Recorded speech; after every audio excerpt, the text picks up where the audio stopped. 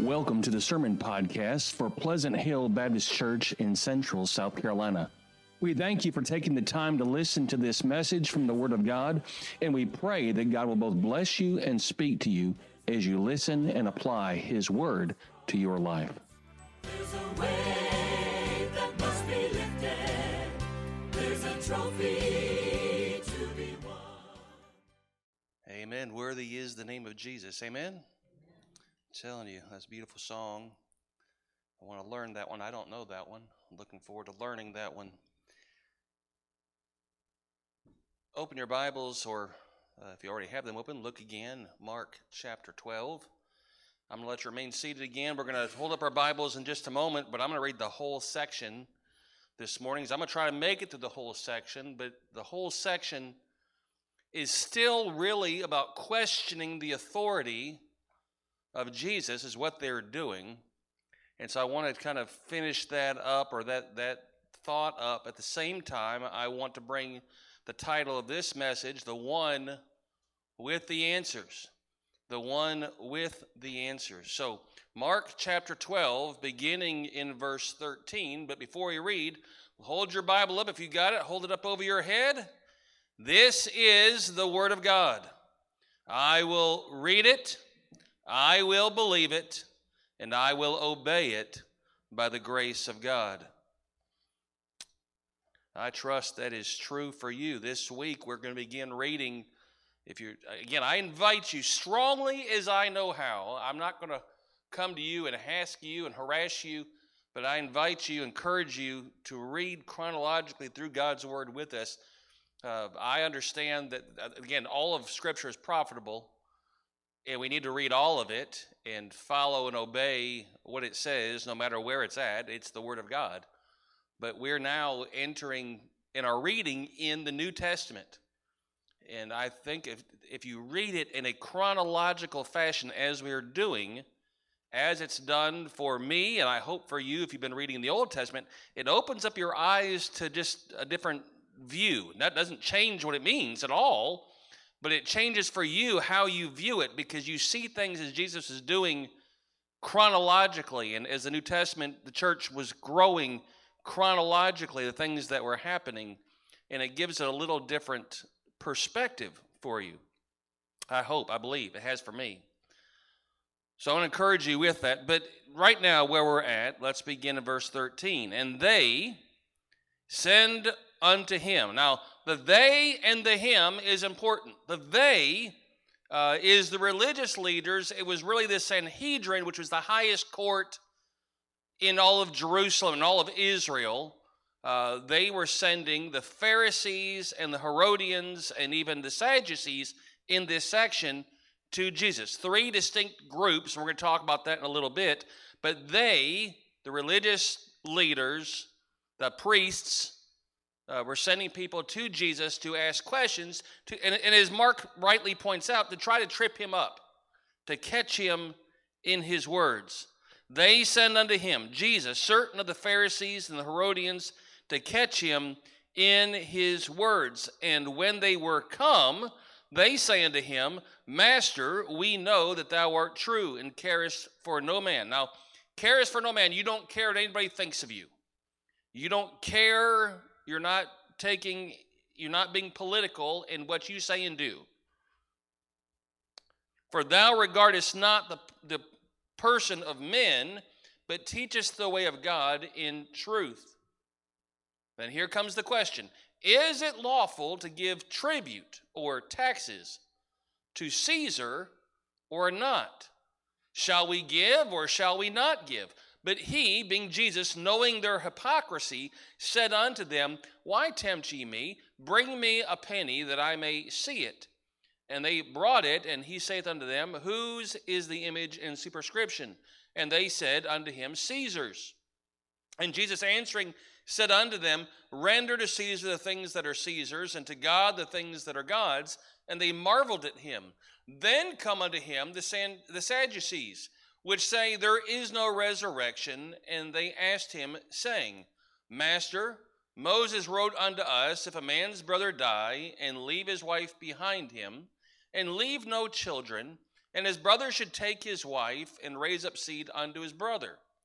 Now there were 7 brethren. Now let me stop right there. In the Jewish law, if a man had brothers that were not married, that man who married somebody, if he were to die before he had children, his brothers were then to marry his wife, the dead man's wife, and raise up seed to their brother's name. That was a thing in the Jewish law. And so now he's saying this man who dies, he has 6 brothers. All 6 of them, gives him this hypothetical situation. All 6 of them marry the woman, and they die, leaving her no seed. And the second took her and died, neither left he any seed, and the third likewise.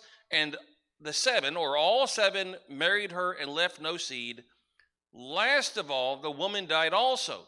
In the resurrection, therefore, when they shall rise, whose wife shall she be of them?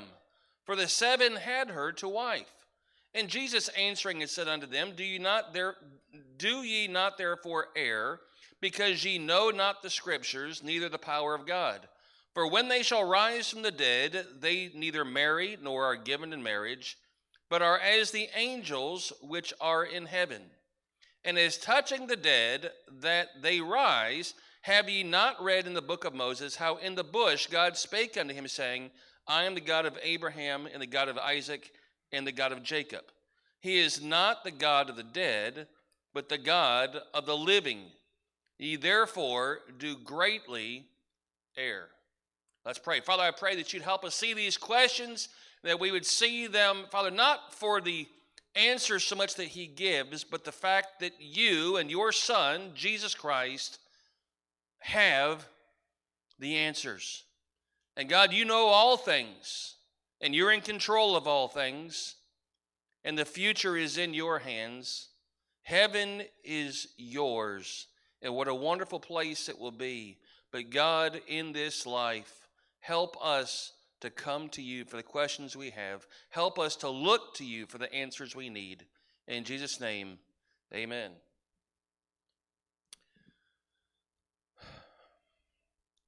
I want to touch on this topic, the one with the answers, and I'm not going to look so much at the questions they ask. We're going to touch on that briefly, but I just want to talk, if I could, for a moment about Jesus. God is the one who has the answers. Have you ever had a question that you wanted to ask? Just raise your hand. Any time in your life, ever had a question? I've got a question. Have you ever had a question that you were afraid to ask? Have you ever had a question asked of you? Ever had a question asked of you that you were afraid to answer? Ever had a question asked of you that you didn't know the answer? Ever had a question asked of you that made you question? This message is for you because Jesus has the answers. And it doesn't matter who you are, doesn't matter what position you have, doesn't matter what you even think as far as what the answer is, Jesus has the answer. The answer doesn't change based on what we think. The answer doesn't change based on who we are. The answer doesn't even change based on why we're asking the question. But Jesus has the answers. He is the one with the answers. The world has questions. When I say the world, I mean the lost world. Everybody in the world, but let me focus for a moment on the lost world. People have questions. These people had questions. Now, these people's questions were not really questions they were looking for the answer to. They were trying to trip up and catch Jesus. So we're going to talk about that in a moment. But people do have legitimate questions. Now, the questions here, the 2 questions that we're dealing with in this section of Scripture are, should we pay taxes? And if you're saying there's a resurrection, whose husband will be this woman's, who's going to be with who when we get to heaven?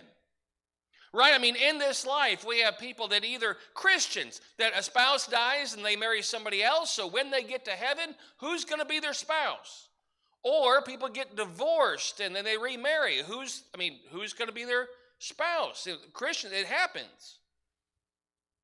That was the questions. Now, neither question was sincere. As is pointed out in both places, it was pointed out to trip up Jesus. They were asking a question to try to catch him in his words. And just to kind of touch on it, Jesus answers the question about the penny. We read it where he says, hey, bring me a piece of money. Whose image is on the money? Well, it's Caesar's. And he answers the question, give unto Caesar that which is Caesar's. In other words, yes, give unto Caesar the taxes. Now, again, understand, nobody wanted to pay taxes, just like we don't like paying taxes. Nobody wanted to pay taxes. The Jews, of all people, didn't want to pay taxes to the Romans. The Romans were notorious for heavily taxing the people that were under them to fund the glory of Rome and the glory of the army and the glory of the empire and the emperor. That was all undue or unfair in all those things. But Jesus says, yes, pay it. And what was happening here was this. The questions were meant to trip them up, meaning it was not a legitimate, sincere, genuine question. But before I even go there, let me back up one more time and just say this. The world has all kinds of questions. Is there a God? Where is God? I mean, questions that are legitimate, questions that are genuine. Why does God let things happen that he does? If God's really in control, then why did this happen? And why did that happen? The world, is God really going to allow people to go to hell? There are real questions. What is God? If there is a God, what does it have to do with me? Or what does he want from me? If there's a God, how can I know him? And what does he want me to do? If there is no God, then what? People have real questions. And there are people that will come to you and ask questions, and they're genuine. But there's also people that will come to you and ask questions that are not. The world will ask questions, and these questions were meant to trip up Jesus, and the devil uses the world to ask us, being Christians, questions to try to trip you up, to try to catch you in your words, just as they did Jesus. I want you to notice that these questions were meant to trip up Jesus, and the world will use questions to trip us up, but I want you to see that first, notice what they did is often what the world does. The world doesn't often come to us and say, hey, you're a fake and you're a phony, answer this. Now, sometimes they do that, but that's not typically what the world does. There are some that'll be bold and say, hey, I don't believe a thing you're saying, so answer this. Where did God come from? If God created the universe, if God is the God that, if he's always been, well then how did he get here? And they'll ask questions that they aren't really sincere, but they're just being bold, and that sometimes happens. But typically what happens is people do to us just what they did to Jesus. They came and they first want to flatter you. Just as they came, they wanted to flatter Jesus. Look down there and it says, verse 14, we know that thou art true and carest for no man. For thou regardest not the person of men, but teachest the way of God in truth. They're flattering him. They know that they're trying to, okay, so I'm going to be real sweet and I'm going to be real kind because I don't want you to know that I'm trying to trip you up. And so therefore, I'm going to make you just feel so good about yourself. And there are people that will come to you and they will butter you up and they will talk good about you, but then they're secretly just trying to trip you up and catch you in your words. In fact, when the world does this, they will do it in ways the devil doesn't care who that he sends. Just like in this situation, there are people that are enemies of each other, but they will unite against the church, against Christians, against the purposes of God. In this section of Scripture, in the very first part, it says, I sent unto him certain of the Pharisees and of the Herodians. Now, we hear the word Pharisee a lot if you read your Bible. The Herodians we don't hear so much about, but let me just explain who they were. Herodians were people that basically supported the Roman government. They supported them. They were the Roman government had put Herod the Tetrarch in power originally. Then he had sons, and they divided up the kingdom, but they were supported by the Roman government. And so therefore, that's why King Herod He wasn't really the king, but he was because the Romans said he was. And so therefore they supported Rome and the occupation thereof. Then you had the Pharisees who hated Rome, hated everything about Rome, hated the control of the Romans, hated paying taxes to the Romans, but they conspired together, and the they again was the Sanhedrin, the highest priests, the religious leaders, the highest court in that area, in Israel's, the context of Israel. They're sending them to try to catch Jesus. Because if he says, yes, pay taxes to Caesar, it's going to upset the people because they're like, well, wait a minute, we're tired of paying taxes to Caesar. But if he says, no, don't pay taxes to Caesar, then they're going to say, well, you're trying to start an insurrection. You're trying to start a rebellion against Caesar and against Rome. And so they were trying to catch him in his words. They tried to butter him up, but they secretly were out to sabotage. And the world will do the same to you and me. It doesn't matter whether they get along or not. We look at the world around us, and there's very few groups that really genuinely love it in the world now, in the world's view, in the world's mind. Not talking about Christians, but just talking about people in general. If they're honest, well, I don't really like that group over there, but the enemy of my enemy is my friend, as the saying goes. And that's what they were doing, and the world will do the same to you and me. Not to be our friend, but to try to trip us up, to try to catch us in our words, to try to make us doubt what we believe. That's what they were doing. That's what they were doing in the second section, where they ask about this woman. They get this way out there hypothetical situation that may have happened once in a million, and now they're saying, well, what about this?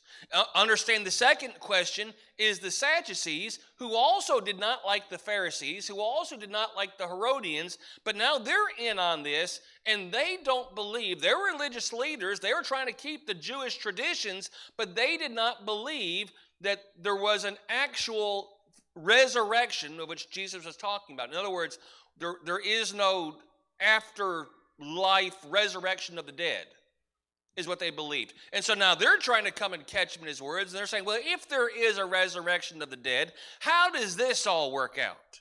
Whose wife or whose husband, or who's going to be the husband of this woman? And they're trying to trap him and catch him. The world wants to discredit us. The world wants to derail us. The world wants to deter us. And that's what they're trying to do to Jesus Christ. This group that was opposed to one another, they came together to try to disrupt Jesus. But Jesus, knowing all things because he has the answers, knew exactly what they were doing. He knew what was in their hearts. He knew what was in their mind. But here's the thing. The world has questions. Questions that are meant to trip us up, questions that are meant to make us doubt. But God allows questions because the questions are meant to draw us to him. The questions they had, even though they were insincere, drew them to Jesus. The questions that we have in life, that we have about, why is this person allowed to be sick? Why did this child have to die? Why does this person have to be abused? Why does this have to happen over here? Why is this stroke? Why is this disease? Why is this cancer? Why? But it's meant to draw us to him, because he has the answers. We're not going to find answers in ourselves. We're not going to find answers from the world, but we can find answers to him, in him. And the second thing I want you to see is not just as the world have answers, but let's just be honest. We as believers not just as the world have questions, but we as believers have questions. Right? I mean, let's be honest for a moment. I don't have all the answers to life. And nor do you. I said it in Sunday school in relation to our book that we're going through, but there's two incontrovertible facts in this world, or at least two, and the two that are most incontrovertible is that there is a God and that we're not him. And so therefore, I don't have all the answers. You don't have all the answers. Nobody has all the answers, but Jesus has the answers. And believers, Christians, church, we have questions, right? Why?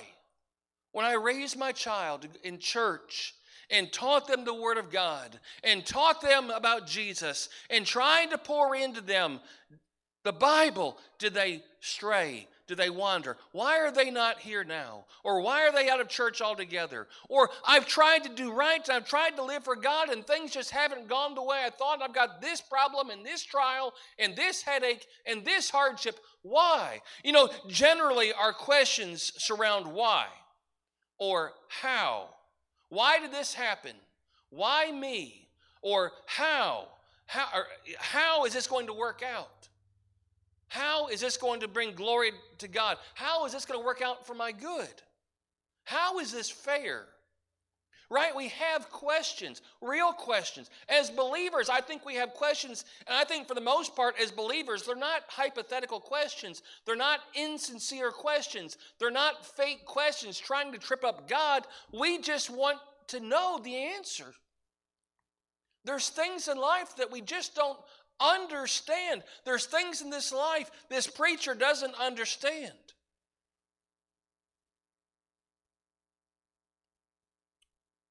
Ella's going to have surgery again on the 3rd. Well, why did he have to have surgery the first time? I understand it was a kidney stone, but why couldn't they get it? Why did she have to have it to begin with? And I know kidney stones are awful for anybody that's ever had them, but the surgery is not a major surgery. I get that. But as a father, and for you parents, you understand what I'm talking about. Watching your loved one have to be given anesthesia and put under, it's scary, right?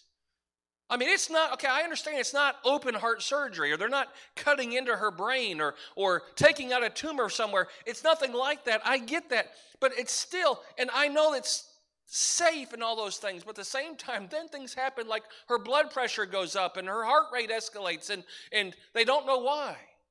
Why does it have to happen? How are we going to get through it? When is God going to give me answers? I mean, let's just be point blank. There's times we just struggle with that. And if you don't, you're a far more spiritual Christian than I am. Because if we're honest, we all do in different things. When will God act? When God going to come? When God going to put a stop to all of this wickedness and sin in the world? How is this fair? Why did this have to happen? Can I just go back to the fact that God allows us to have those questions so that we go to Him? And that God is doing things and God is working in ways that we will never understand? And can I just share a bit of testimony with you about how God showed that to me this week? I've got a dear, sweet friend, and by the way, a friend that you guys have as well, Elaine Hendricks, over in a memory facility that happened all of a sudden.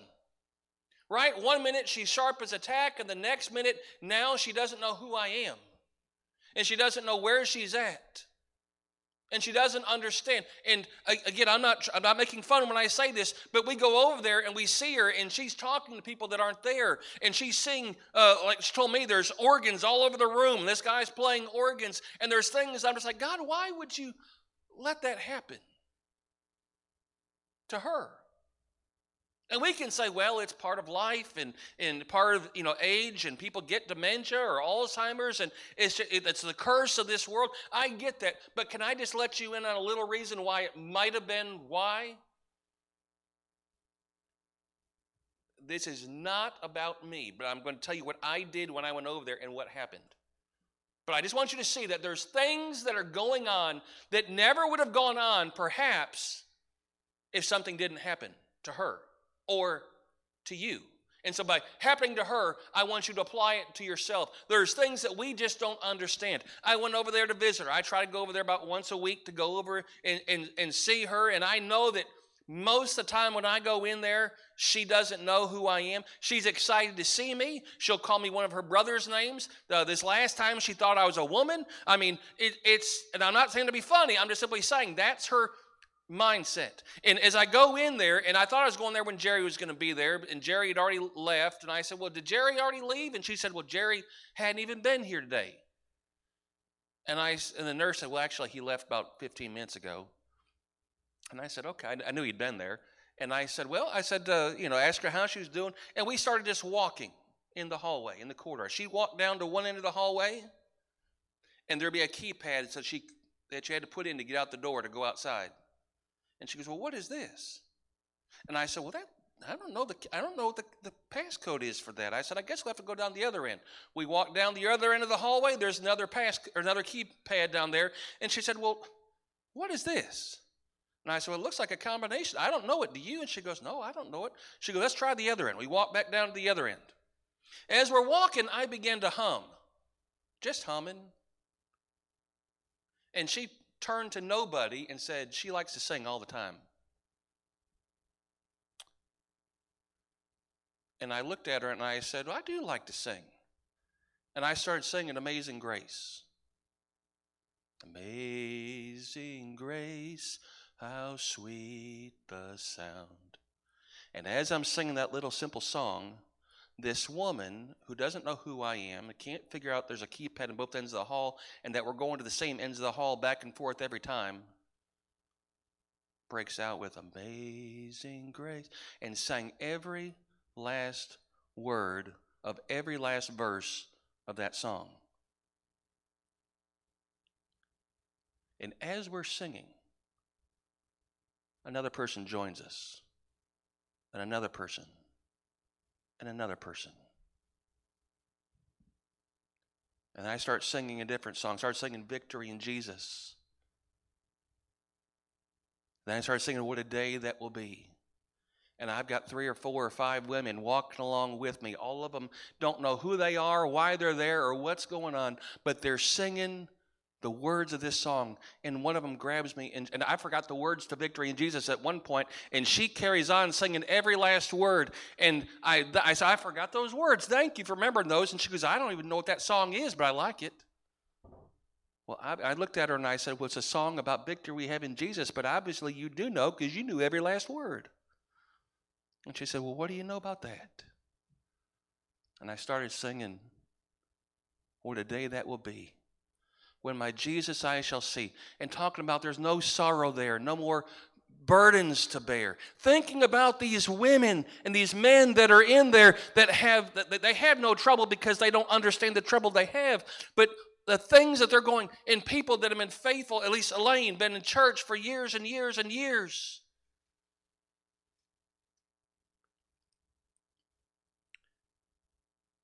And as we got done singing, I got ready to leave. And I asked the lady if she'd let me out, and she just gave me the code so I could get out. She goes, I know you've been here several times. Here's the code so I could get out. And then she looked at me and she said, we've never had anybody do anything like that or sing songs like that. Thank you. Here's my point. It did me good to hear these women singing these songs. But those workers, I don't know whether they know Jesus or not. We didn't have time to get into a conversation about that. They were busy working, and I didn't ask them, well, do you know Jesus or do you know those songs? My point was this. If Elaine had never been in that memory facility with the problems that she's having, I never would have had a chance to go in and have our choir of women singing Amazing Grace and What a Day That Will Be for people that don't know the songs.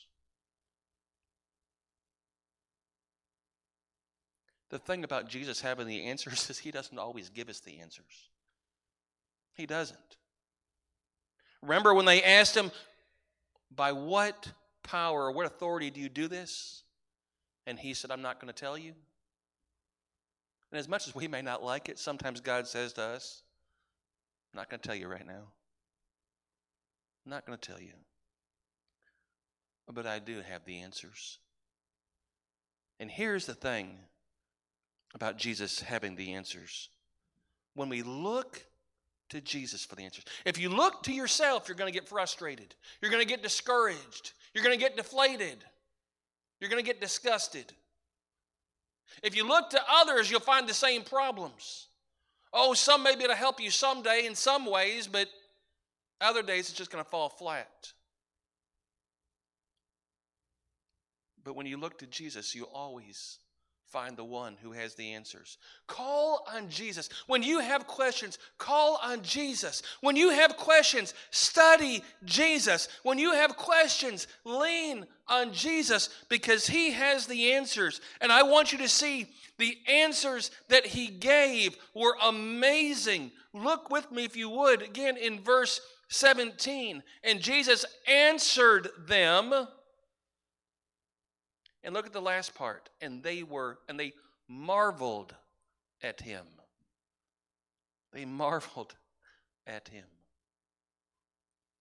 When people ask you questions, it's okay to say, I don't know the answer. But it's also okay to say, you know what, the answer is Jesus.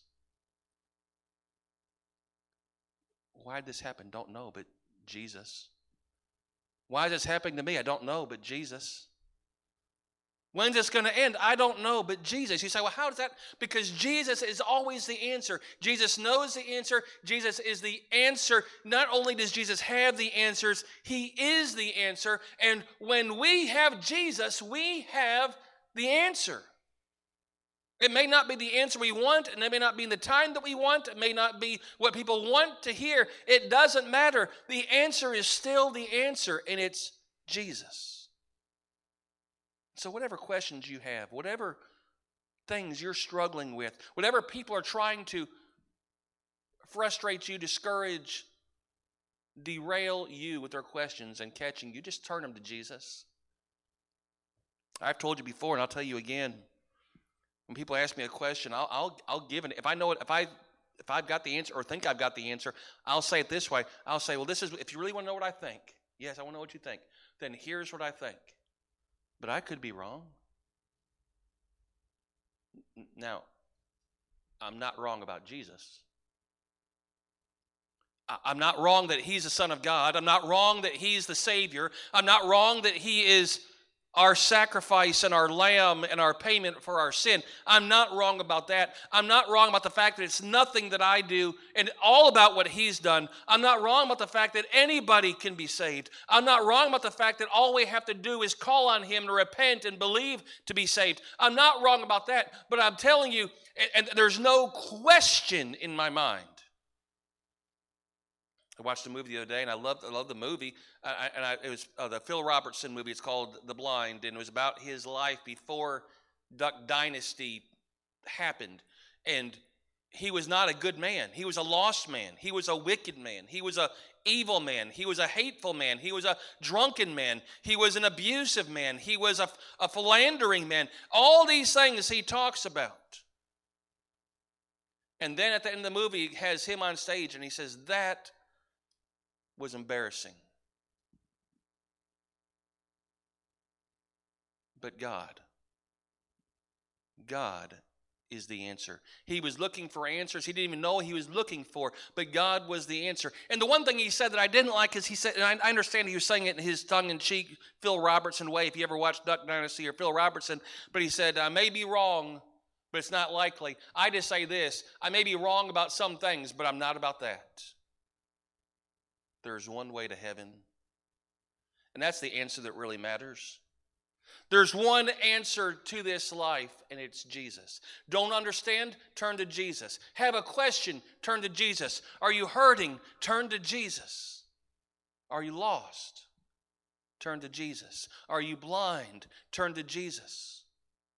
Are you frustrated and discouraged and hurt and pained? Turn to Jesus, because Jesus has the answers, because Jesus is the answer. I once heard a preacher preaching about the fact that Jesus has the keys, and that's in the book of Revelation. But I also want to say this, Jesus is the key. Don't be afraid to ask questions. Don't be afraid to be asked questions. Just remember that there's one with the answers for your life and for everybody else, and that's not in question. And it's Jesus. Let's pray. Father, I pray that you would help us today. God, oh God, we have questions. God, we've got trials and troubles and headaches and hardships. We've got heaviness. We have turmoil. We have doubts, but not about you. And if we do, God, help us. And God, I pray that you would answer as only you can answer, and that we would be amazed at the answer. And in a world where the answers seem to change from one day to the next, we would know that you never change. God, I pray that you would help us to turn to you for the answers that we need. That we would turn to you for the greatest question of life.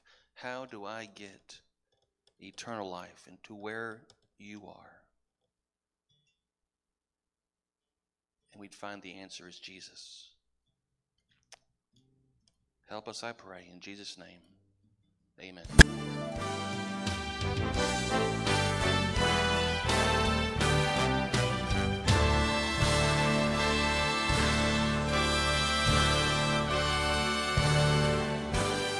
We thank you for listening to this message from the Word of God.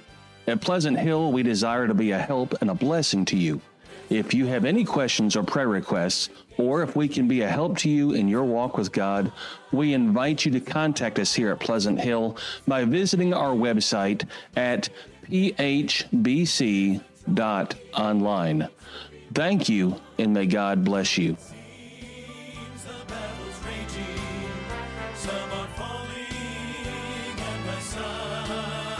I'm gonna run this race.